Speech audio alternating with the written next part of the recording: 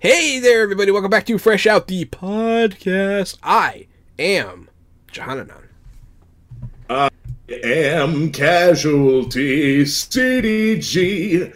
I'm a retired child crimes and human trafficking detective turned tabletop titan and improv comedian. Skiddly bap bap bow. And I am Drew Munhausen, and I like movies, so much so that some may call me the professional media and movie mastermind, the Funhouse, and this is episode 40, the big 40 of Fresh Out the Podcast. How are each of you doing this evening? Doing good, Drew. How are you doing? I'm still reeling from, so if anybody listened to the podcast episode from last week, John acted as if he knew nothing about the Will Smith Chris Rock slap incident at the Oscars. What happened between Will Smith and Chris Rock? He acted so oblivious to it to the point where I started to believe him, but I also know that he likes to really commit to these bits and pull these little pranks on me. And I will say that as I was embarrassed in the moment on the show, I just tried to keep the show moving along. When we went off the air, I addressed John about it once again and said, "Hey, you were messing with me, right?" And he said, No. Tell me what happened, and continued playing the bit until I finally explained to him what happened, only for then at that point for him to tell me that it wasn't. He refused to tell me what happened, and so I was like, fine, I'll just watch it myself, and I Googled it. Because I knew the moment that I gave in and actually told you what happened that you would say, "Yeah, you stupid idiot, I already knew about that. It's everywhere." And yet, here we are. Yet I still got to that point. You played it so well that I got to that point where I finally told you. Yeah, man, you really ate that up. You fell right into the trap, and he slurped you up. I did. Me and Gary had signed on ahead of time to that. I truly was horrified and embarrassed in the moment when we were live recording. I'm not, I didn't edit it out of the show. I'm not going to do any. I considered it in the moment. But I just have to give credit where credit is due. Yeah, thanks, man. Because when you stick to the bit that well, the bit only works if you stick to the bit. Hey, man, that's show business. Oh man, well this is our, every other week we've been kind of starting to fill in our what we've been watching, what we've been playing episodes, and so here we are again with a bunch of movies and shows and things that we've been watching. Last week we talked about Halo and Moon Knight and some things, that we could talk about a little bit more in depth. And this will be more of just, hey, what the cool things we've been checking out. And who wants to kick it off today? I'll talk about Tiny Tina's Wonderland because I was going to talk about it last week, but I realized we were short on time and I had a lot to say about it. I did not think I was going to like Tiny Tina's Wonderland. I was already decided before I bought it that I wasn't going to like it. And then I found out that two of my best friends, of course, Justin and Lee, were both buying it. And I was like, well, I'll get it if they're getting it. At least I'll have somebody to play with. I'm already max level. I'm already multi-classed. I'm doing like the after max level where you get like a percentage of a fraction of a point of experience type of stuff. I'm in the late game and I'm loving it. I still haven't beaten the story of Tiny Tina, but I'm fully maxed out. My build is insane. I'm just like a crit monster, and when you go down in Tiny Tina, if you kill an enemy, you can get back up. And since my entire build is just like crit nasty insane, I always kill somebody when I'm down because everything's a one hit. So I'm just having a lot of fun running around throwing swords, just massacring fields of enemies who can't do anything to stop me. The only real punishment is whenever you're in a boss fight and it's a single boss who doesn't spawn mobs and you just can't afford the glass cannon anymore. It has a lot of classes in it. It's got, I think, 6 classes or 7. You can multi-class no matter what you do. When you hit level, I think, 12, you unlock a second multi-class tree. The classes seem to have a lot of synergy in between them, so it's almost hard to make a bad combination. The multiplayer, even though they said they were having some issues with their matchmaking towards the beginning, we've been able to play almost problem free. I think there was only one night when we couldn't get on. I lagged really bad the first night. Other than that, the matchmaking's been great. I think that as the story progresses, it's starting to evolve, and I think that maybe some characters are of different alliances than I had initially anticipated. So at least the story is compelling. The voice acting, the humor as funny as I've heard. I've heard it's one of the funniest of the Borderlands games. So I think that the Borderlands games are right on the edge of just being annoying as shit. I don't think that the Borderlands games are all that funny. I really think that it's almost a junior high slapstick sense of humor thing. It is. I don't think Borderlands is funny, but this one has a lot of fantasy references. Like, there's a guy named, like, Ron Rihote, and you go to help Ron Rihote, and the entire time you're trying to help him, he's just hitting a windmill with his lance. And he's like, ha, I'll stop him, you stop his vile spawn! And so he's just blasting a windmill while you fight a bunch of goblins. And so that was funny to me. That's funny. There's like an enemy called like Ryrax or Rygax or something like that, and it's a demon that you have to fight. And so, you know, there's some fun stuff like that for the fantasy nerds. There's been enough to keep me going. Every map has like 8 to 12 hidden golden D20s. So for the collector in you that wants to go explore the maps, there's that. And that's been a lot of fun for me too. I've been playing with my wife Annie, and we've been playing together, and we just got all the golden D20s on a certain level. We were like, hell yeah, and fist pounded, because you know how taxing that can be sometimes without a guide. Every level has an extra secret boss. There's tons of loot. It's a looter shooter, right? So Tiny Tina's Adventure is easy to play, 4-player co-op, and most of the classes have a summon. So even if you're playing by yourself, you're not really playing alone. You still get that party element. The last thing I'll talk about is the voice acting. The main characters that you hear over your intercom the whole time, so the story setting is you're in a spaceship that's grounded. You're at a table playing bunkers and bad guys or something. Bunkers and badasses. B&B. And the people you're at the table with are Andy Samberg and, what is her name? I just forgot the lady's name.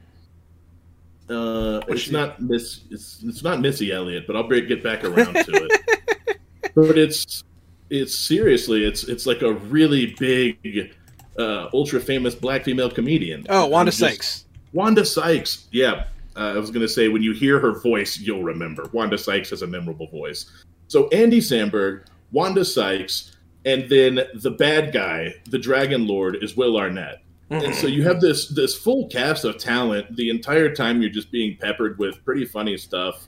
I would say it's worth, definitely buy it on a sale if you can. I paid full price, but I didn't pay the $90 collector edition or the $70 collector edition, just the regular game. The only thing you get if you pay more are like skin swaps, colors, just a couple of color schemes. You don't get a vehicle, or I don't think there's any special epic legendary weapons. So you have an Xbox Series X, right? I do. Yeah, so you bought it for the Xbox Series X, boom, you have it. If you buy, there's one of the upgrades, which is the one I got. It gives you skins and stuff, but it also allows you, if you ever get an Xbox Series X, to upgrade for free. So it's got one of those optimized things. So that's one of the reasons to do the bundle. But you didn't have to because you have a Series X. So. That's correct, yeah. I'll definitely be picking it up at some point. I just have some other games I'm playing right now, and I knew I wasn't going to be able to give it the attention, or I didn't want to distract myself. But the nice thing is because I like the Borderlands games a lot, but the nice thing is they really do a good job of updating them with DLC and content, and usually they end up releasing a version down the line that has all the DLC and everything included. So that's probably what I'll do with Tiny Tina's Wonderlands, is once they've once it's complete and there's all the DLC packs out and Yeah. stuff, I'll probably buy a bundle that has everything in it. Speaking of updating the game, they have done some quality of life things, like whenever you used to open your item box, your items would just blast out all over the floor and anybody could pick them up that was in the room. Now only your items show up on the floor, so you can properly trade your stuff instead of like a first come, first served grab type of situation. You can mantle, you can slide, you can do all the things that first person shooters these days need you to do to get around the level.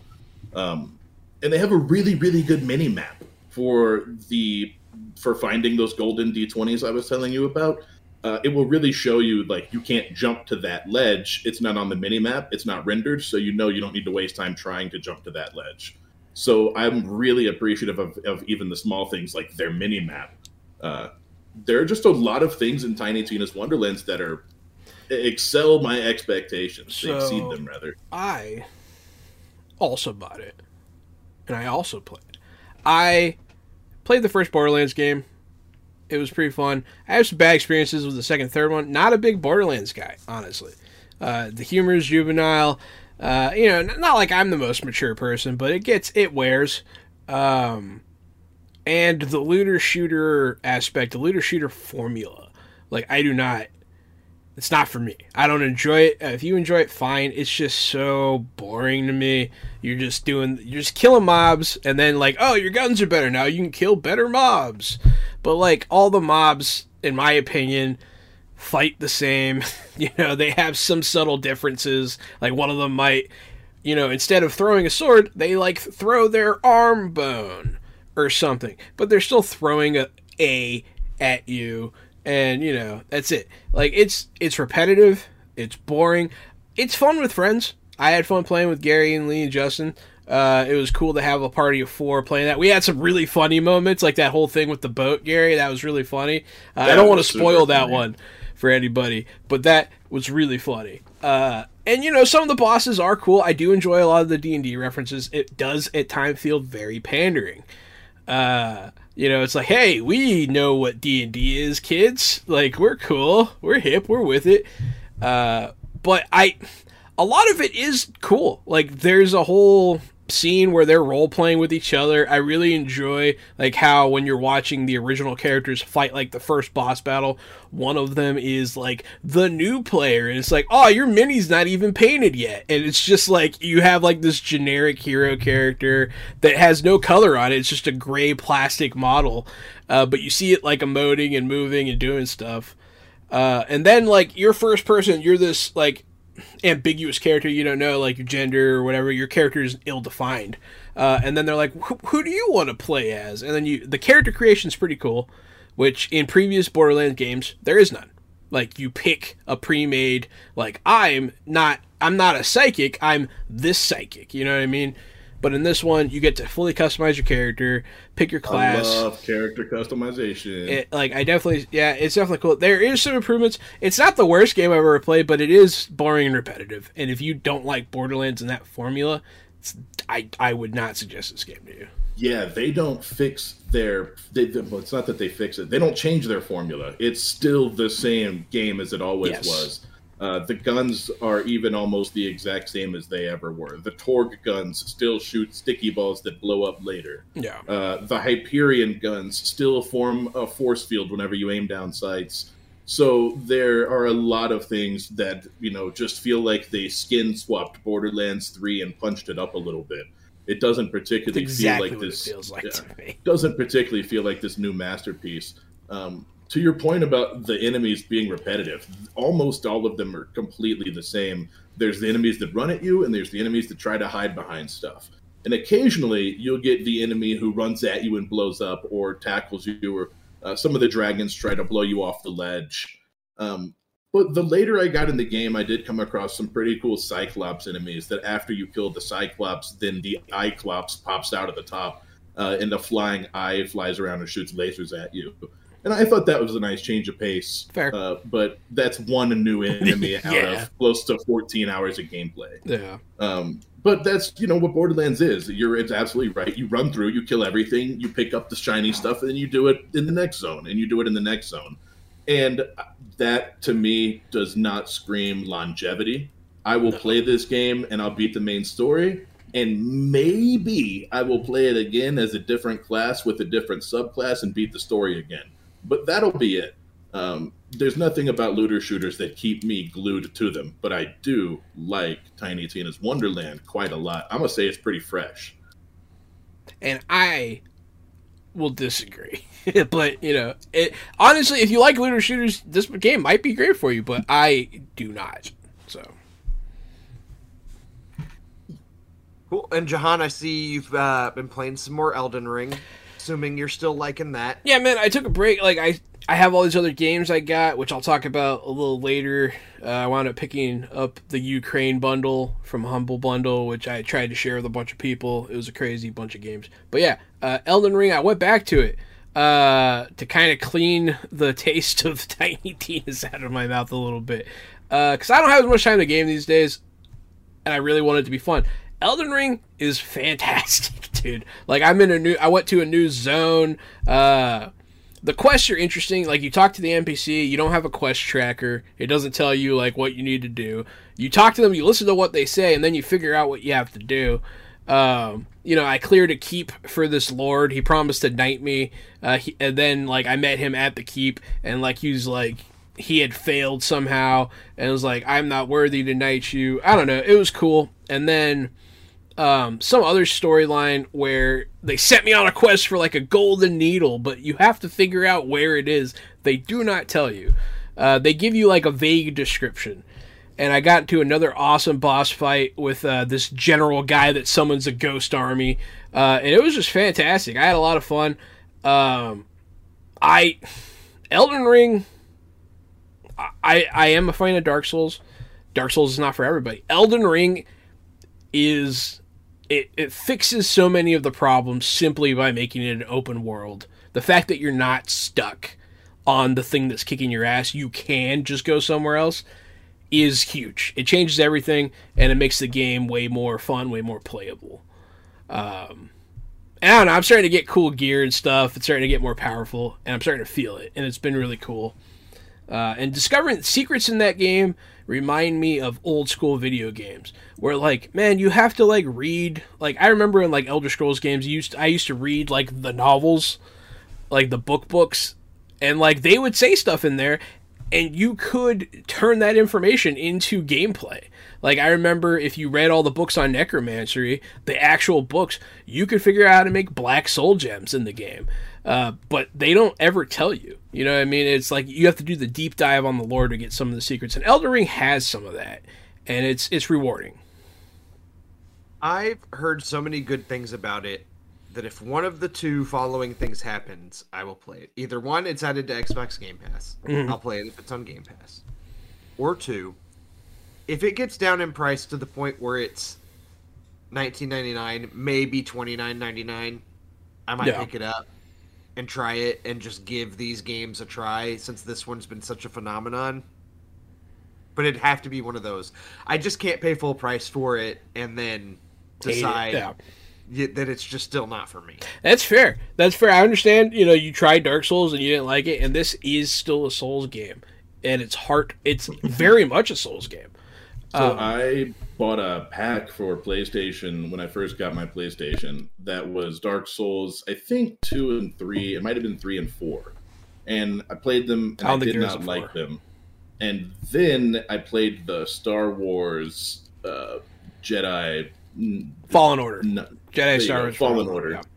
I played Fallen Order, did not like that. Also, so I think that I'm out on Souls games, but like Drew said, this one has been a phenomenon. Yeah. It looks, when I watch the videos, the boss fights are so cool and the animation is so cool that it just seems compelling enough that even if it's a Souls game, maybe it's just better than the other ones. Yeah. But maybe not. And I'm with Drew. I'm scared to spend $60 on it because That's completely fair. I'm glad you guys... Awesome, though. I'm glad you guys are digging into the conversation a little bit here. Because it is very cool. You probably had Dark Souls 2 and 3. Dark Souls 2 is garbage. Like, universally reviled. 3 is good. 1 was the one I played mostly, and that one's fantastic. But that one is needlessly punishing. Yeah, you're running around. See, the thing about this game, the thing about Elden Ring, these are cool boss fights, man. These are cool boss fights. They're epic.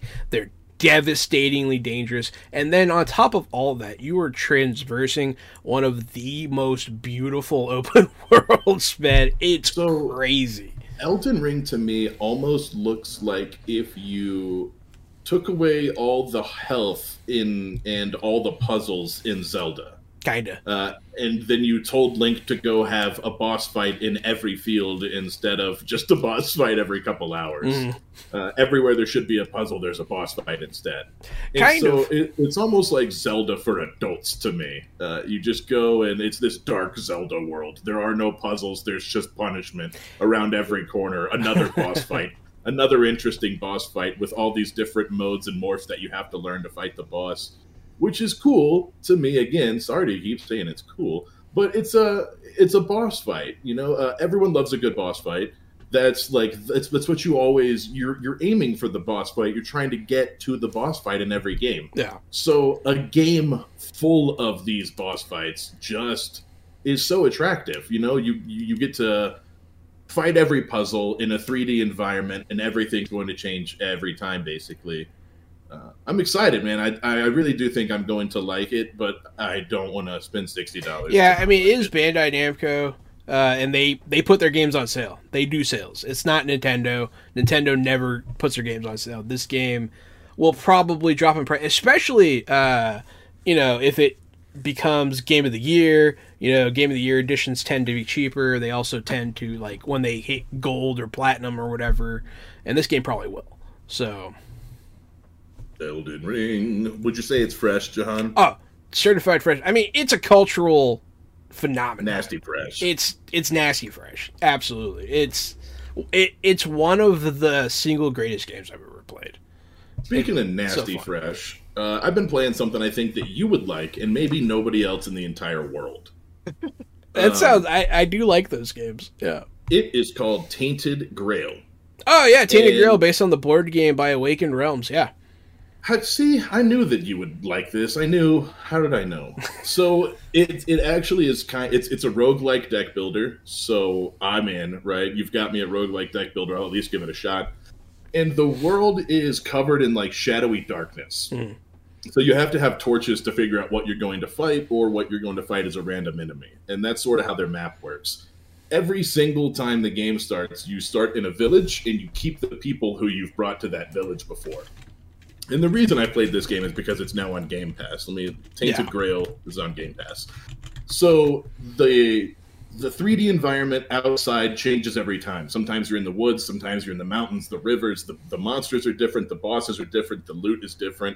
And the story, it's an RPG, the story is different every time. But your decisions from before sometimes matter and sometimes they don't.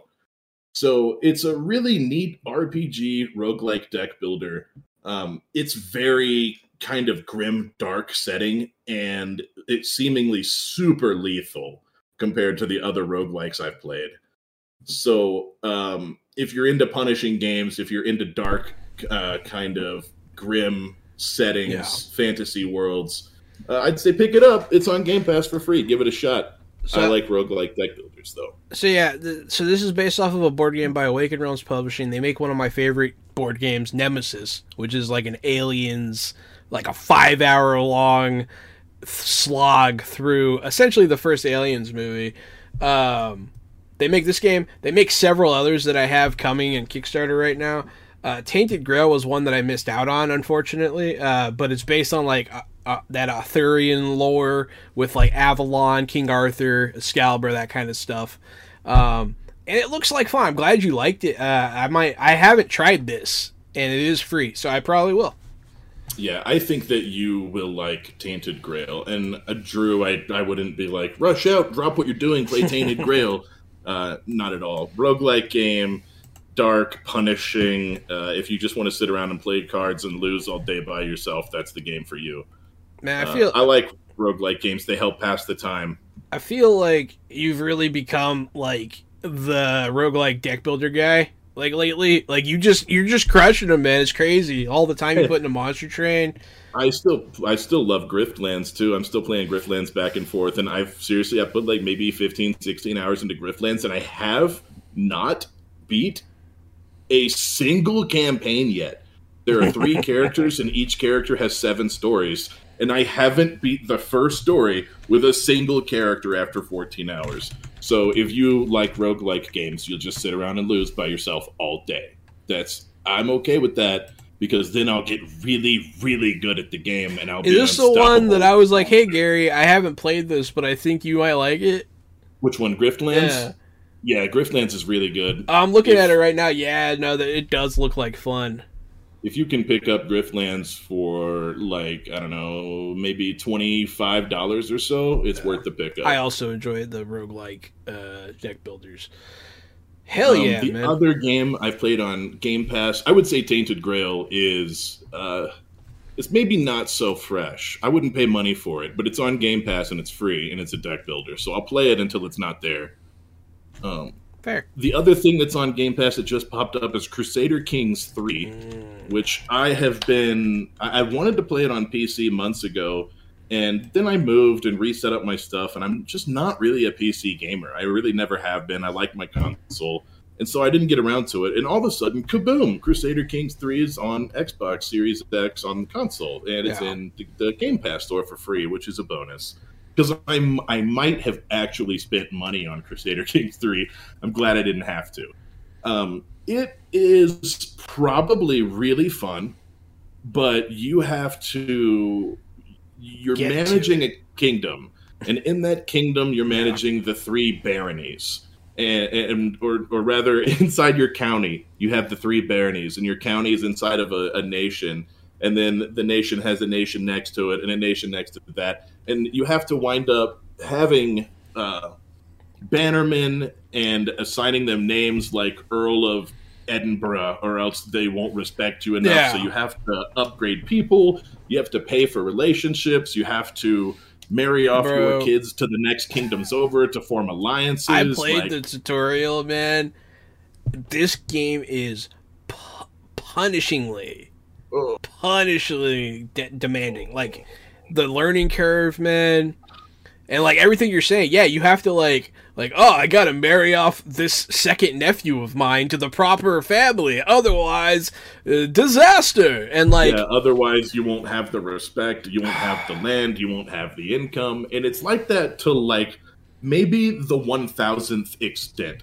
So if you're somebody who really likes to micromanage like micro. Yeah, and I'm talking about every single resource. Like, maybe there are close to 1,000 tabs you'll have to interact with throughout your regular duties, because you have to click on everyone, talk to everyone, move your army everywhere. There's not really an automated quick way to do it.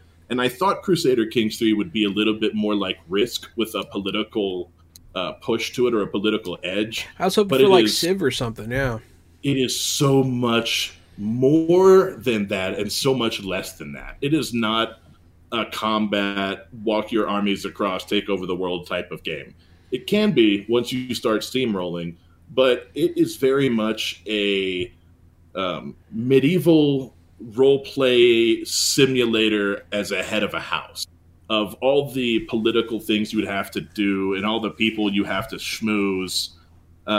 It's like all the boring parts about running a kingdom. It's not even like answering your vassals' calls for help. It's just all the boring parts. It's really managing your vassals being mad at each other. It's like I don't want to do that. I don't know. I think it could be fun if once you get over like the steep learning curve and you master the use of the 1,000 tabs. But man, like even me, like I love those kinds of games. Like me and you both love Civ. You know, we love the complex strategy, the what do you call them, grand strategy games. You know, I've even Stellaris, which is complex as hell. This game I feel is a little bit more so, and I don't think that it's for me. I missed Mount and Blade, because Mount and Blade I thought had a really good balance between the politics of being a medieval leader and the combat and the wars and just the way the combat was fought was fun enough.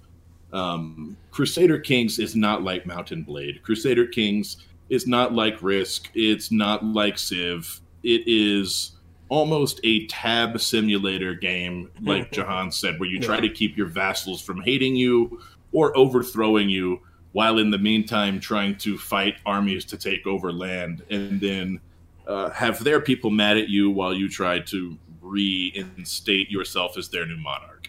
It's just maybe not for me, which to Jahan's point, I thought it would be. We like grand strategy games. I would say Crusader Kings 3 is not fresh, and I'm glad I didn't spend $1 on it. I played it for maybe 3 or 4 hours. I'll probably play it for another 3 or 4 hours this week, maybe even 8, and maybe I'll report back next time and tell you I didn't hate it as much as I thought I would. But I almost uninstalled it after like the first 5-hour mark, 4-hour mark. It was like that's enough for me. No, I'll try to get back to it. I too might give it another. Jahan or Drew?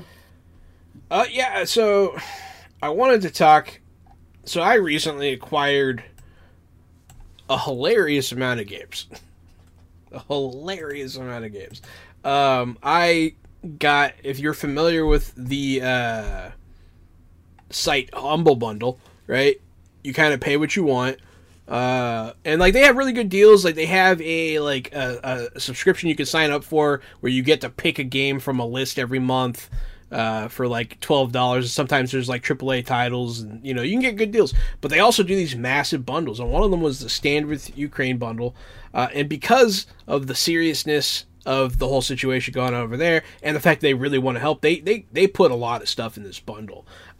I'm not gonna lie, I got this mostly not for the games. I got this because it had some game development software in here that I was interested in, because I've been messing around with like making a video game, and like I wanted to check it out. They had some learning stuff here, like RPG Maker and that kind of stuff. That was worth the price of admission. I paid $45 for this whole bundle.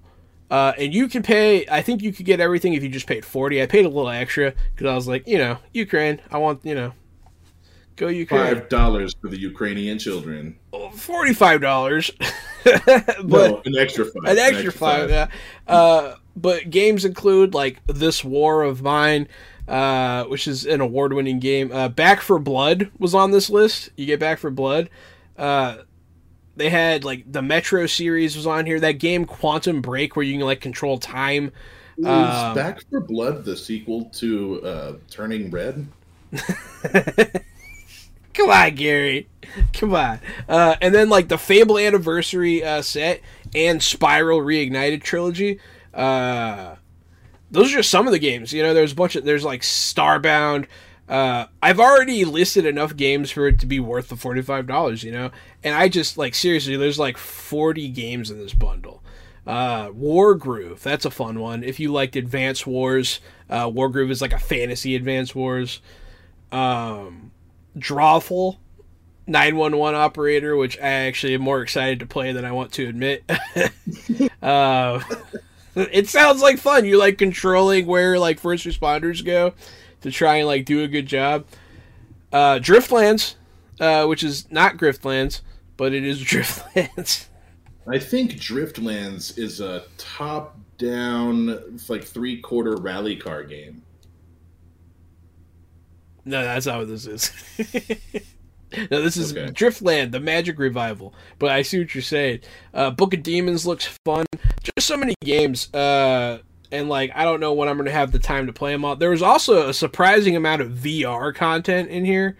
Slinger VR, which is a game where in VR you can like Spider-Man swing around on like these ropes and you go through obstacle courses and like race people, which sounds like a lot of fun. I don't have a VR headset yet, but when I do, I have like 6 games already.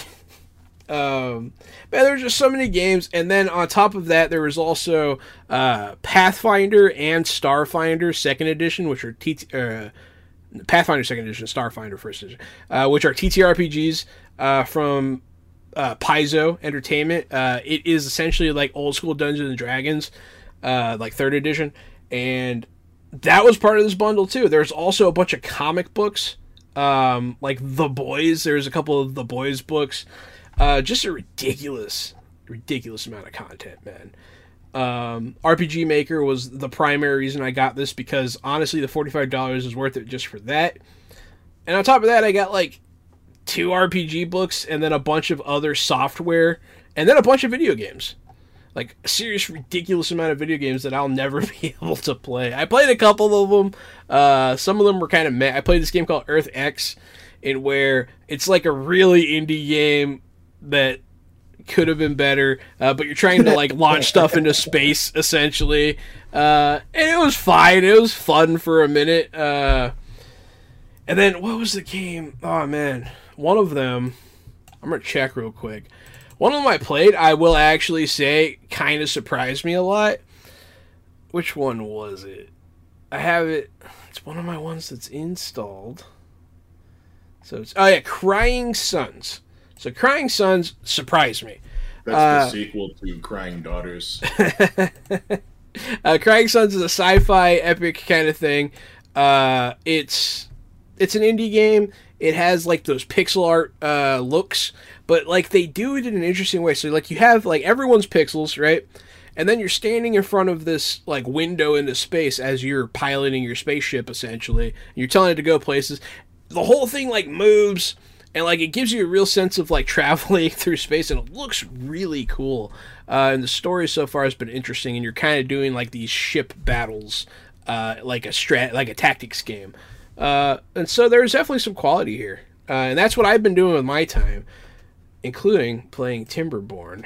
Well, speaking of ship battles, I got to the end of Our Flag Means Death. It's an HBO Max show directed by Taika Waititi. I talked about it last time, I think at length. I really think you guys should watch this. I watched a few episodes. I watched the first episode. I watched several, and it was funny. I was laughing pretty hard. The whole flag situation was really funny. I liked when that dude came on their boat and towards the beginning. Was that the first episode?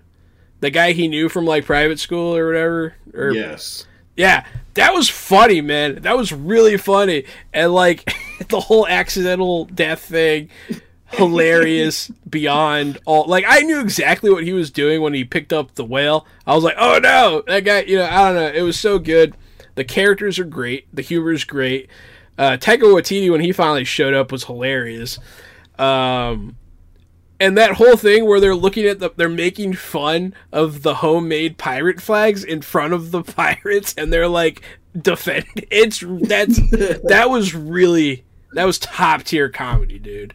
That type of comedy sticks around. They come across some more ruthless bands of pirates that are much more ruthless than them. And after a while, they kind of start winning people over to be a little bit more like them. Like, hey, whenever there's a problem with the crew, what do? Talk it out. Like, all of them will say it together. Yeah, it's really funny. And then I was really happy to see, what's her, Leslie Jones, I believe her name is. Yes, that's right. She's in this. I wasn't expecting her. And it's Not only is she in it, Fred Armisen is the bartender. Fred Armisen's in it. Yeah, and man, one there's of so her many 20 husbands. It's such a good. It is really. It's a delightful show. It's very funny. It's easy watching. You could probably watch it with kids, even though there is some violence and references. But I'm a big fan of Our Flag Means Death. The way the series finale, sort of a lot happens in the last 2 episodes, and they kind of take you on this real like emotional journey. They really ask you to come along on this emotional journey in the last 2, because at some point I was kind of thinking, where is this show going? It sort of reminds me of What We Do in the Shadows, which is just kind of a show about vampires doing nothing. No. And I almost didn't want to watch pirates do nothing, except that it's very funny, and I would probably watch a few seasons of it. But the way that the season ends is on a much more emotional note. And it ends in a place where I, even now, having watched it a week or 2 ago, am still curious where they're going to go with it. I'm curious for season 2. I want to see more. I'm excited with the way it ended. It was a good season finale. That's Our Flag Means Death on HBO Max. It's only 10 episodes, and I think each one runs about 20 minutes or so. They're not long episodes. Funny. I'd say it's certified fresh. Super fresh. Out the box. Yes. Also on HBO Max, while I'm here, let me just talk about Winning Time, and then I'll pass the floor. I'm all caught up on this one. Okay, cool. I think I'm also caught up on Winning Time. Winning Time is HBO Max show. I've talked about it before. It is the story of Magic Johnson sort of making his rookie debut in the NBA, along with the story of Dr. Jerry Buss, who is buying the failing LA Lakers during a failing time for the NBA, and he spends every last dime he has basically just buying the team. So paying anybody's checks or establishing events, paying for shirts and marketing, he doesn't really have the money for that, but no one knows that. He's just a very this is John C. Reilly plays Jerry Buss, so he's just a very magnetic character who always acts like everything's perfect and a ray of sunshine, and he's got it going on. And so it's great to see. It's just a great performance by John C. Reilly, and it's a fun story. It's a period piece in the early 80s, I guess, late 70s, early 80s. And so a lot of the film has that same approach. A lot of the shots are the same, and they use some filters, I think, to make it look vintage, which is a fun thing. A lot of the shots don't add up, and sometimes there are weird shots of people's hands when it should be shots of people's faces. Things like that, things from that era. I like Winning Time, and I'm not a big sports guy. If you're looking for a dramedy to watch, and especially if you're looking for a dramedy and you're a fan of John C. Reilly, because I am both of those things, and though I don't give a damn about basketball, I do enjoy Winning Time. It's sort of like how I didn't care about soccer and I still love Ted Lasso. I don't care about basketball and I still like Winning Time. Yeah, I really like this show. It started off strong, I feel like, and it's only continued to get better. I thought the most recent episode, at the time we're recording this, there have been 4 total. So the 4th episode gets more into the basketball of it all, and I really liked to see that. I thought it started picking up with that. But yeah, I mean, as you kind of said, it's kind of covering the whole 80s Showtime era of the Lakers and how they got into that and kind of revamped a lot of things in the NBA, really. And sports in general, a lot of sports kind of followed that same kind of celebrity method. Putting celebrities on the front row and putting cheerleaders in scantily clad outfits instead of dressed in sweaters with long skirts. The Lakers made some changes to sports. I think that, definitely American sports.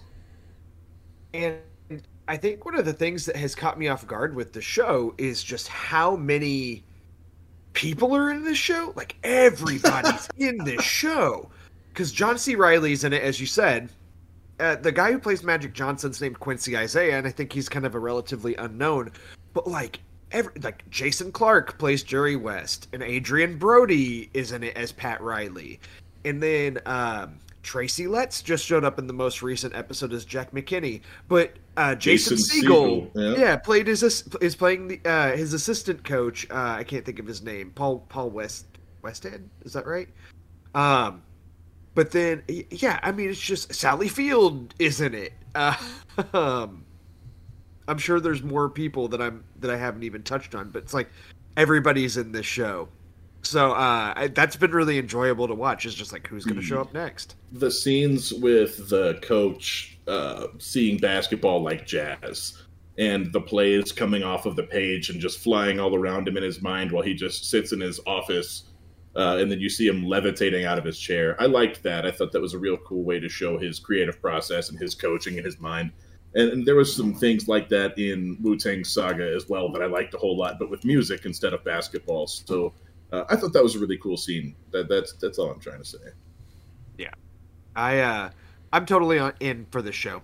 I'm on board. It's that Sunday night. I think you mentioned that last time. It's taken the Sunday night slot.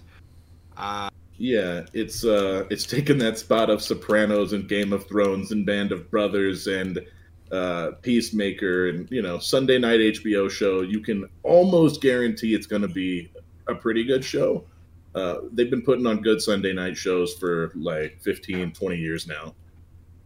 Speaking of, I think the House of the Dragon, the new Game of Thrones show, has a official air date now. I think it's like August 21st or something like that. So is that show gonna be like terrible? It could go either way, man. I hope it's good. I am looking forward to it. It's got Matt Smith in it. I'm excited for that. And they're dealing with a period of time in Westeros that Matt Smith from the fan favorite Morbius. Morbius, film. That's right. Glad we get to talk about that 2 weeks in a row. And Doctor Who. But yeah. No, but we're talking about what fans actually like. Yeah. That would be Morbius. Oh, yeah, Morbius. Yeah, that's true. Yeah, you can't even remember Doctor his name. You can't even remember his name in the other thing.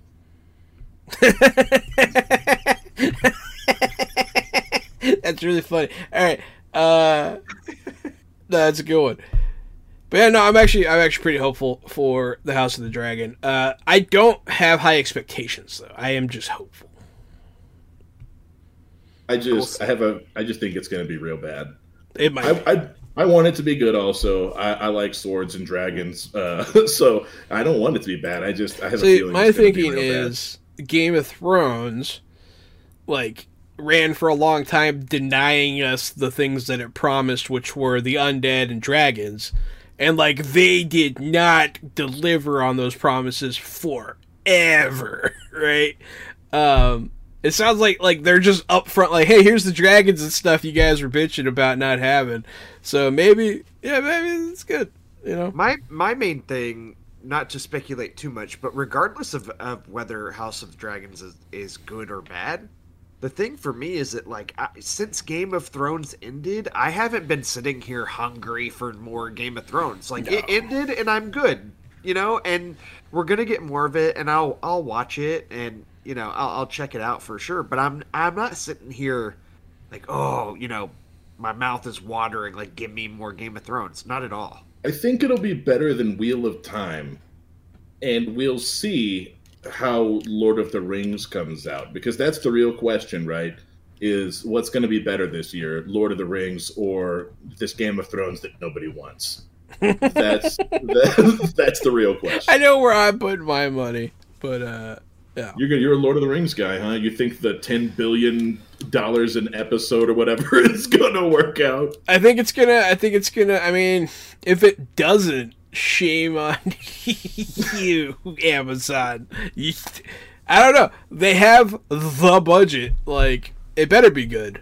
If it's not good, hire writers. You have the budget. Like, no excuses. There are no excuses for that being a bad show. Unless, like, Jeff Bezos is, like, hell-bent on being involved in the process and he just ruins it, but... This is a topic I'd love to come back to in a later episode once both shows have come out. I would love to talk about it. I can't wait for this conversation, yes. Yeah, I'm excited. Earmark this one. Well, we've talked about games and TV shows. I have a bunch of movies to go through, because I've watched a lot here recently. First off, I will talk about the movie called X. Have y'all heard of X? I think so. Yeah, man, it's what you take at a club to have a good time. That's a good joke. Thanks. This is a slasher film that's in theaters. It's a Blumhouse movie, and it's basically about a group of young people who are filming a pornographic film, and the movie starts out and they're in Houston. They're leaving Houston and they go outside of Houston, basically to an old man's home where he has like a guest house, and they're staying at his guest house, but he doesn't know that they are there to film a porno. And his wife is old and creepy, and of course there are shenanigans that then happen during the course of their stay at this old man and woman's house. That's do want to see this premise. Yeah, no spoilers. It is. It's really good. If you are a fan of the slasher genre, absolutely check this out. It is kind of a breath of fresh air. It's an original horror movie. I had a lot of fun with it. It's exactly. We're not a remake, not anything. This is not original... Halloween 12, the Halloweeniest. Yeah. It's directed. That's my favorite Halloween, by the way. It's directed and written by a guy named Ty West, and I had a ton of fun with this. It's got Mia Goth in it, Jenna Ortega, who she was in the newest Scream movie, and she's in this, so seems like she's making the horror rounds. Kid Cudi's in it, Brittany Snow. I don't know. It's good. It's fun. It's I had a great time with it, and as a kind of slight, not a spoiler for what happens in the movie, but at the end of the credits, there's a trailer for a prequel movie to this one. So the director actually filmed this movie and a prequel back to back during the time and budget he had. So I will be excited to see that. And I mentioned recently how I had watched Texas Chainsaw Massacre relatively recently, so seeing this, it had a lot of tributes to it and to a bunch of other horror movies. But I had a great time with this. I'd recommend it. It's only in theaters right now. I don't know when it'll be streaming or on demand or anything like that. But I had a great time with this. Certified fresh? Certified fresh. Hell yeah. Out of the box. We have to say that last part. Certified fresh out the box, for sure. I don't get in trouble. The next movie is Death on the Nile. This is the newest whodunit, directed by Kenneth Branagh, and it features the famed detective Hercule Poirot. And this is, basically the sequel to Murder on the Orient Express that came out about 5 years ago. This is an old Agatha Christie book, so there's been interpretations of this before, but this is the newest one that stars, Gal Gadot's in it, Annette Bening, and Russell Brand, and a whole bunch of people are in Russell Brand? He hasn't been in anything. Yeah, he's in it. He plays the Doctor. Welcome back, Russell Brand. But have either of y'all he's been busy fucking your mother. Okay, so anyways, Jahan, thank you for that. Now, did either of y'all see Murder on the Orient Express, the Kenneth Branagh one? No. Okay. I mean, it's just more of the same. If you like whodunits, maybe this is for you. I thought this one's kind of slow. I'll say this. It's 2 hours and 7 minutes long with credits. I checked the death on the Nile referred to in the title, the actual whodunit regarding the murder. The murder doesn't happen till like an hour and 5 minutes into the movie. So take that for what it's worth. I just thought it was kind of a slog to get there, but once we got there, I get they have to introduce all the characters, but once they got to it, and the whodunit starts, it's entertaining enough. But overall, it is just fine. I would say it's certified meh out the box, is what I'd say. Yeah, I actually looked at this the other day. I pulled it up, I looked at the cast, and then I was like, is this a comedy? I was like, no, I don't think it is. All right, I'm not watching this. Nope, this is a whodunit, is what I'd call it. So it can be a whodunit and a comedy, but last time that happened, it was one of those terrible Adam Sandler Netflix movies, and boy, was that bad. Ooh, murder mystery? Ooh, and how can I forget the name? Yeah, I believe they're making a sequel to it, because it was streamed by so many people. What are you talking about? Oh, you never saw the Adam Sandler movie called Murder Mystery? No. Adam Sandler and Jennifer Aniston, and was on Netflix. Oh my god, this sounds terrible. It was. It's bad. I mean, I am kind of interested to see Death on the Orient Express. I did really like Knives Out. That's the most recent whodunit I feel like I've seen, and that one was really good. Knives Out is kind of, is the best modern version of a whodunit we've probably had in a long time. Since Clue. If you haven't seen Knives Out and you're trying to debate between seeing Have you not seen Knives Out, Gary? don't think so, it's no. very good. Oh yeah, I'd say definitely watch Knives Out before you'd watch Death on the Yeah, Nile. no, if you're going to watch any whodunit, Knives Out's the best one around right now. I think when Knives Out came out, I was at a time when I wasn't watching anything with any violence at all. So you're not going to have to worry too much. It's not really very triggering. Okay. I think that like you might see. I don't even know if they ever show the body. Honestly, Yeah, Knives Out's good. it's not too triggering. Ryan Johnson wrote and directed that one, and there's a sequel coming out this year because Netflix purchased the rights to the sequels, and so Knives Out 2 will be out in the fall and has another big, it's big cast. Knives Out, the first one, Daniel Craig plays the detective, but of course it's got everybody's in that movie. Chris Evans and Jamie Lee Curtis and Ana de Armas and Christopher Plummer, and there's a whole bunch of people. The newest one, I know, like Dave Bautista's in it, and yeah, Kate Hudson and Edward Norton. I do love me some Batisters. I love me some Batistas too. I also love Eddie Norton. Yeah. But yeah, no, I seriously, I can't recommend Knives Out enough. Check it out. I don't think it should be where it's streaming off the top of your head. I believe it's on Prime Video. I could go check Prime after this. It was at some point. It should be streaming somewhere. Yeah, no, you and A should watch it after this. It's a good movie. But anyways, sorry, didn't mean to derail. Speaking of, hey, that actually links to the next one because Ana de Armas is the lead of the first Knives Out, and she's the lead of another movie that I watched called Deep Water. This is an interesting movie because it is directed by Adrian. First off, it's directed by Adrian Lyne, and he is a famous director known for like erotic thrillers. Kind of one of the originals. He did Flashdance and Fatal Attraction and things like that, like back in the day. He hasn't directed a movie in like 20 years, and he came, I don't know if he was in retirement, but basically came back and decided to film this movie called Deep Water. Stars Ben Affleck and Ana de Armas, and this is while Ben Affleck and Ana de Armas were in a relationship during COVID.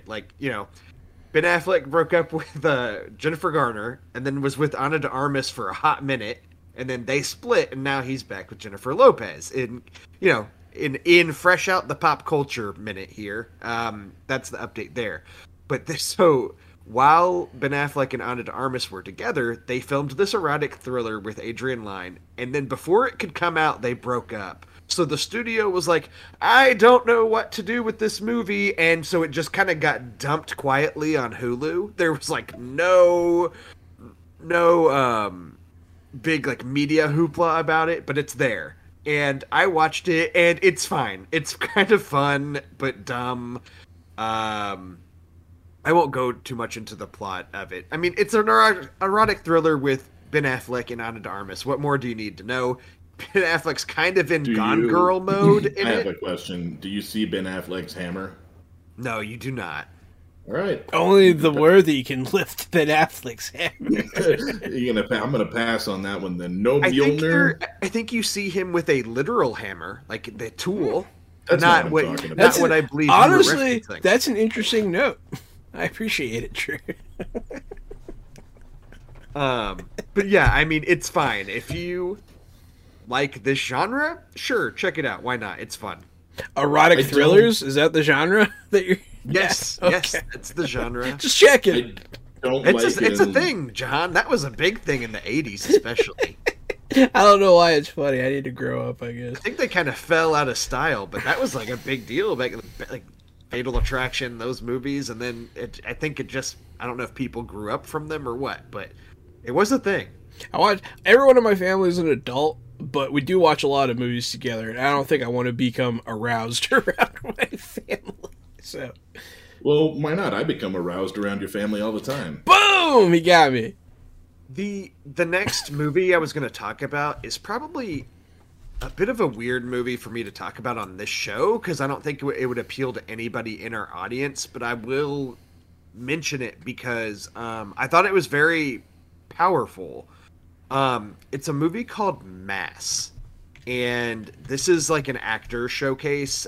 This stars Reed Birney, Ann Dowd, Jason Isaacs, and Martha Plimpton. So it's like a very small cast. Takes place all in one room. But who is there? Who plays Commander Shepard? I get it. I get your joke there. With this, so Mass Effect. That was a Mass Effect joke for anybody. That's Mass Effect all day. No, this is Reed Birney, Ann Dowd, Jason Isaacs. Yes. Okay, just make sure I have the right one pulled up here. Yeah, and this movie could actually be potentially triggering to some people, so I want to give that acknowledgement. But it's a small movie about a couple of grieving parents who, looking at Wikipedia, their description says it stars grieving parents who meet to discuss a tragedy involving their sons. Which what that's not saying, and which I'll outright say, is it's about the parents of a son who committed a mass shooting at a school, meeting with the parents of a son who was killed in that mass shooting. That it's been like an ongoing thing. So it's a very powerful movie. If you like any of these actors, I'd watch it. It's not a movie that you like go around recommending to people like, hey, make sure you go watch this movie. But it sounds pretty upsetting. Yeah. But it was very powerful. So I just wanted to mention it because I did watch it. So that's called Mass. It's on Hulu now, streaming. But the complete opposite of that is the Disney Plus original film remake of Cheaper by the Dozen, starring Gabrielle Union and Zach Braff. I almost watched this. I was so close. Here's all I'll say about it, because I don't think anybody needs me to go into detail about this movie. You know exactly what you're getting. They have a lot of kids, and it's funny. This movie is what happens nowadays when in 2022 an AI were to create a movie with the prompt family movie night. That is what spits out this movie. It's, obviously you've got Zach Braff, Gabrielle Union, so you have a large mixed race family. There's a lot of references to like social movements in this movie. Totally fine. Like, but the way that it's integrated in is like an AI said, this is how we have to make movies now. And so they just like painted it on top. Like this is the skeleton of a movie painted with all the 2022 things that people want to hear. It's a bit surface level. I'll put it that way. Almost like doing it not because they wanted to, but maybe because they felt like they had to. I don't want to make any assumptions. That sounds probably very terrible. But this movie was probably more fun than it had any right to be, but it definitely comes off like a Disney Channel original movie.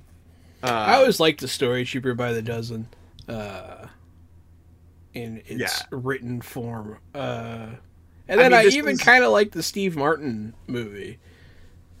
And that one's, I'd say, better than this one. Okay. This one, it's just goofy. So that's it. I don't really have much to say about it other than I watched it. If you find this interesting, or if you think this might be charming, you'll probably find something to be enjoyed out of it. But it's not like a great movie. But if you have younger kids, like maybe in the like 8 to 10 range, and you're like, hey, let's have a family movie night, like this is a perfect movie to watch. Yeah, this makes me remember, I can't remember what the movie was, but like it was when my aunt, uncle, and cousin were all living here after their house flooded. They lived with us for like 6 months, and we were doing movie nights all the time. And we found it was a family movie, and I just can't remember for the life of me what it was called, but it was so bad, but we watched the whole thing anyways. I don't remember what it was. That's all I got. Well, anyway, that's Cheaper by the Dozen. I'm almost done, I promise. You guys, that's a lot of movies back to back to back. I rewatched Interstellar, Christopher Nolan movie. I've been watching a few of the older Nolan movies just because. And I had not rewatched Interstellar since seeing it in theaters, and it's still a solid movie. I think I thought I was going to like it more on a rewatch than I did. I still think it's really great, but I stick with that. It's just really great. It is. It is pretty good. I haven't seen Interstellar. Should I see Interstellar? It's pretty good, man. I really like the way that they deal with like gravitational time dilation and like that kind of thing, and gravity plays a big role and how it controls time. Which is true. Yes. So like Gary, as an example, and this is the type of thing that I think's most interesting about the movie. First off, it takes place kind of on like a not post-apocalyptic Earth, because it's not, but it like takes place in the future where the Earth is just kind of being ravaged. It's like pre-apocalyptic. Storms. And so, plants aren't growing as much, like Earth is basically dying. And so they're trying to find a new habitable planet for Earth. And Matthew McConaughey's this pilot, former space pilot, and gets sent on this trip. And Matthew McConaughey's actually really great in this movie. I think it's one of his better performances. Yeah, I agree. He does a good job. But they go through a black hole in the movie. That's a big essentially, plot point. Yeah. And so when they are on the other side and they're trying to explore the other planets, like because of one of the planets' location in comparison to the black hole, time on that planet moves differently. So like if they were to go to that planet, spending an hour on that planet would be the equivalent of 7 years on Earth. So they're like in part of this journey having to make risks and time things out because there's limited time left of Earth. So if they are there for too long, they could kind of screw everything. It's very interesting. It plays with a lot of those kinds of concepts. Yeah, they do a lot of that stuff. I know, like, a lot of space movies stumble when they deal with that subject matter. I feel like they do it very well in this. And it's very new. Like, it's fresh, because like a lot of space movies are the same thing. It's like, oh no, like our air, it's gone, and then that's exactly like that's what I thought this was like, oh no, I'm stranded in space. Oh no, that's like 1 part disaster movie, 2 parts space movie, and then like 1 part like science fiction, like pretty high. I don't know. Okay. It's pretty solid, man. I like it. Yeah, it sounds pretty good. It's good. I would recommend it. I think it's my favorite of Christopher Nolan's movies that aren't involving Batman. It's up there on my space movie list too. Yeah, it's very good. It's long though. It's like a good 2 hours and 40. Yeah, it's pretty long. It's a long one, but it's good. Go pee before you start the movie and bring a pillar. Yeah, it's up there. See, I don't know what. I'd have to think about like my top space movies, but this is probably this is definitely my top 10. Is it better than Jason X? No. Gonna go out on a limb and say that it probably is better than Jason. Jason X is. Oh man, Drew, have you not seen Jason X? I have not seen Jason X. You haven't seen? Oh man, it's like, God, I want to explain the plot to you. It is like Jason mixed with Power Rangers. It's like Jason. Yeah, it's like Jason. I mean, it's Jason in space, and like I guess it's like an archaeological survey, like space people, and there's like this frozen, like, oh yeah, there's this like cryo jail that we recently unearthed, and they like take his pod onto the ship and he thaws out, and then from there it's pretty standard like Friday the 13th, like killing people while they're having sex kind of stuff. It's pretty funny. Friday the 13th is actually admittedly kind of a blind spot for me. I've seen the original Friday the 13th. Which, as everybody knows now, like it's Jason's mom is the killer in that one. Like it's not even Jason. So I've seen that one, and then that's it. That's all I've seen of the original ones, and I've seen the remake that came out in like 20. I don't know what year it came out. 2009. Yeah, And I remember actually thinking that one was kind of fun for what it was. I just remember, Yeah. I think we've talked about this moment on this podcast before, but there's a part where he stabs the machete down into the dock and it goes into the girl's head. That's the part I remember from that movie. Yeah. You don't remember the part whenever it cuts to him for no reason? He has a bow and then shoots an arrow like 300 yards across the lake and hits a lady who's skiing topless right in between the chest. You don't remember that? I didn't remember that. That sounds great. Man. It's pretty Friday good. the 13th. There's a lot of great. See, Jason Voorhees, I feel like he's pretty. It's very standard. Like it's like, people gonna die. Like he'll do a funny situational death essentially to everybody. I don't know. He's almost the formula itself. You know. Drew, this next movie, it looks like it's called Polanski. Yes, this movie's called After Yang. That's a shout out to my friend Chris Polanski. His wife's name was Yang, and then she got married, and so now it's Polanski. Get it? I get it. Thanks, Drew. Drew sold it big for me. So, After Yang was actually released at Sundance this year, back in January, and it is already on Showtime. Is that the Penguin? What, Sundance? What's this joke you're making? Your joke went over my Is head. that- John. is Explain that- your joke to me so I can see how funny The it is. actor, the guy. Oh, it is the Penguin. Yeah. Yes. Okay. It's it stars Colin Farrell. Yeah. Gary's favorite. There you go. Sorry, I missed where you were going with it. No, this is it premiered at Sundance. It's on it's debuted on Showtime, so I watched this through Hulu with Showtime. But it is a A24 movie about a family that has an android, and his name is Yang, and he malfunctions, and they're trying to kind of figure out what's wrong with him, or trying to get him working again. Interesting. It takes place in the future.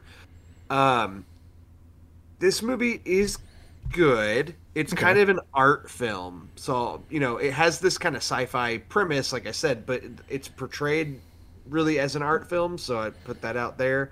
I think it's good and it's very well done, but man, it's only an hour and a half long, but like it feels like 3 hours when you're watching it. Ugh. Like, I don't it's know if one of that's an those movies- endorsement. It's that seems horrible. I just have to be honest with it. Like, I think this movie is very. Okay, let me take a step back. The last act of this movie, the very end of this movie, pulled it all together for me really well, and I thought it was very powerful and moving. But a lot of getting to that point was like, just like it took its nice slow steps to get there. Better or worse than Bicentennial Man? Better than Bicentennial Man. Not as good as Artificial Intelligence. So right between Haley Joel Osment and And Bobby Robin Williams? Robin Williams. Yeah. yeah, I really like AI. This one, it takes itself very seriously, and it's good. Colin Farrell is very good in it. But yeah, this is a very quiet movie. But I just wanted to note that I had seen it, and if it sounds interesting to you, then you should check it out. But Kind of does.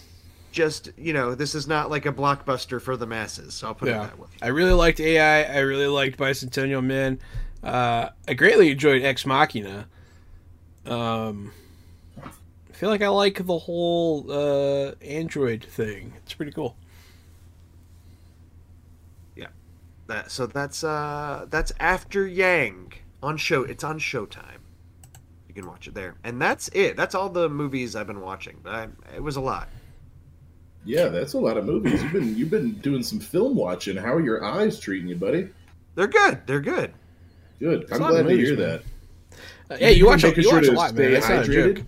I watched all those, but to be fair, I did not watch as much TV this time. Like I'm up to date with Winning Time, and I'm caught up on. I watched the Halo show and Moon Knight, and like that's pretty much all I've been watching on the TV front. So to be fair, I've just been putting my time into movies. Yeah, man, you've been putting it down. Yeah, the only thing I had to talk about, and like briefly, me and Jen have been rewatching the Harry Potter movies, because she's only seen like them once and like a long time ago, and I've seen them lots because that's the kind of watcher I am. I like to rewatch things. We just finished Half-Blood Prince. Honestly, I mean, in a lot of ways, some of the movies are better than I remember.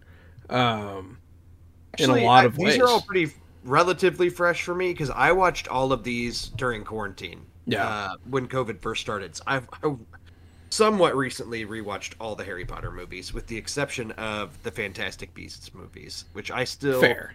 I'm gonna try to revisit because from the time this episode drops, honestly, next week, the new Fantastic Beasts movie will be out, which I actually haven't seen.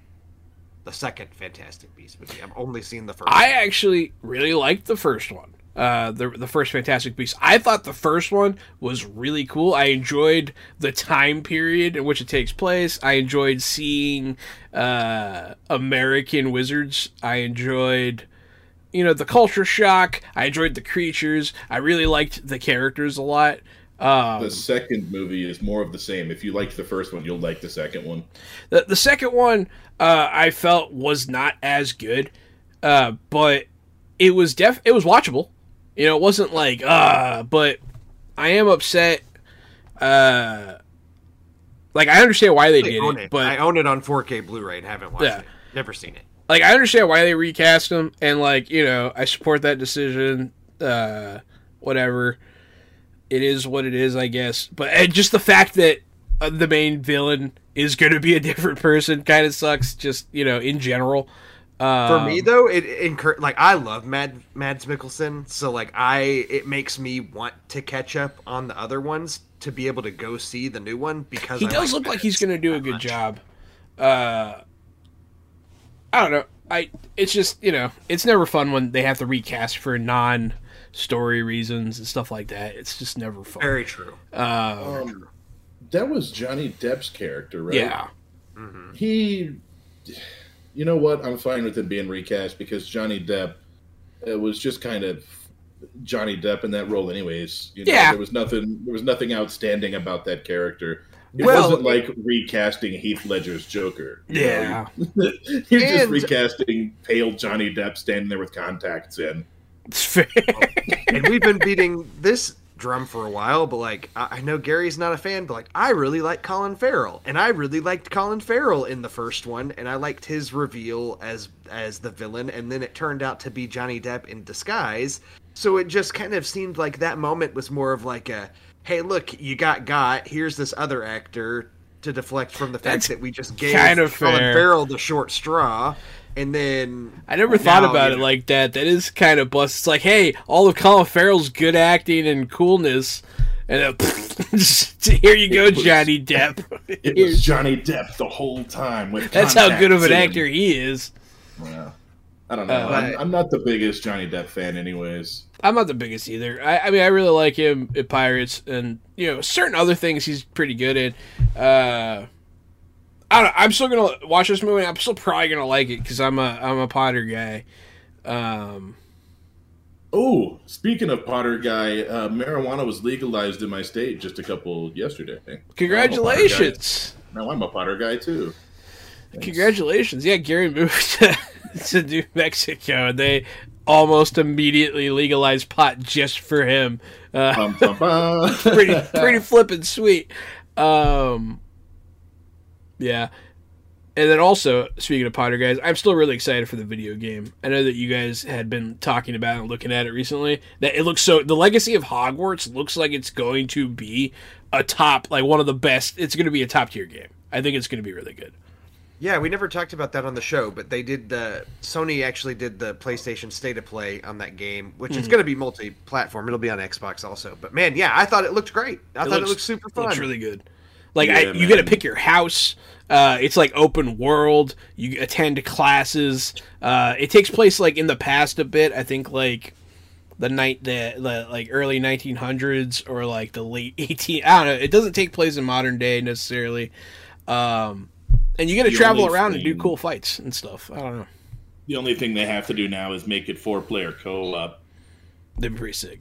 One step at a time. I think they've confirmed that it is single player and no microtransactions or anything like that. I'll play it. It looks really cool. I hope that enough people buy it and play it that they make the next one multiplayer. That's all I'm saying. If we ask for it, we'll get what we want. Heck yeah, and Gary and I could play together and fly around on our little broomsticks. Oh, man, we can play Quidditch. I was thinking you could do Quidditch, right? I want to play Quidditch in VR. I think that'd be fun. You have to be the seeker when you play Quidditch in that game, or you think you get to choose your position? Every other position is completely moot. No, I want to play the bludger. No, none of the other rules matter. Yeah, the beater, isn't it? It's called the beater, and the ball is the bludger is the bludger. Is that right? The bludger. Yeah, but your job is to remember. There's a ball called the quaffle. The quaffle. All right, so the quaffle's the main ball. That's the one you handled. Use to score points. Yeah. And then the beaters beat the blodger, which is like the cursed living cannonball that like attacks. Yeah, so you like try to knock people. You try to knock people out with a cannonball. No, what's stupid, Drew, is the fact that whoever catches the snitch gets 150 points for their team. Yeah, the point system for Quidditch makes no sense. Every goal you score is like 10 points or something. That's because Quidditch games can go on for days and days and days at the Quidditch World Cup. It doesn't just end in a couple hours. So catching the snitch doesn't really always win the game for you. Yeah, but if you're behind by 150 points... It happens. I don't know, man. It happens at the Quidditch World Cup. My favorite's all the people that play Quidditch in real life that like run around in fields. On hilarious, and I like it. All of those people are a bunch of weebs. So you use that word wrong, first off. Second off, I salute you, Quidditch players of the world. And I know. Third off, fuck you. You're a bunch of big old nerds. Nerds is fun. I still think there's something to being a beater and just smashing people in the face with a ball. I don't know how you guys don't think that seems like fun. I think it seems like fun. No. But yeah. So, hey, that's fresh out the Potter. You guys got anything else? Actually, the reason Drew came back a few minutes late was because he was fresh off the Potter. That's true. That is true. That's true. Oh boy. Well, this has been episode 40 of Fresh Out the Podcast. Man, we're almost at a year here. Drew Munhausen. Yeah, you can find me at Drew Munhausen on Twitter. Yeah, episode 40. We'll only 12 more weeks. And we've been doing this for a full year. Getting close. Crazy. Wow. But yeah, he's been Drew. Yeah, Drew Munhausen. Check him out. Look at him. Just look at his face. Where can everybody find y'all? Hey, I'm Johanan. I'm at RockFact on Twitter, at Johanan1 on TikTok, and that's where you can find me and talk to me and love me, and I'm a cool guy. I'm Casualty CDG, and you can find me at Casualty CDG. If you like tabletop role-playing games like Dungeons & Dragons, except not Dungeons & Dragons, Jahan and I play tabletop games 3 nights a week. Right now, we're playing Icons by Steve Kinson, where I play as a teleporting duplicator. We're also playing Wild Sea by Felix Isaacs, where I play as a sentient colony of spiders. And of course, we have our recurring Modern Age game every other Friday. Also, tell your friends to go and give us a like, a couple of 5 stars or something like that in the Apple iMusic store. However you do that, we love you. Stay fresh, everyone.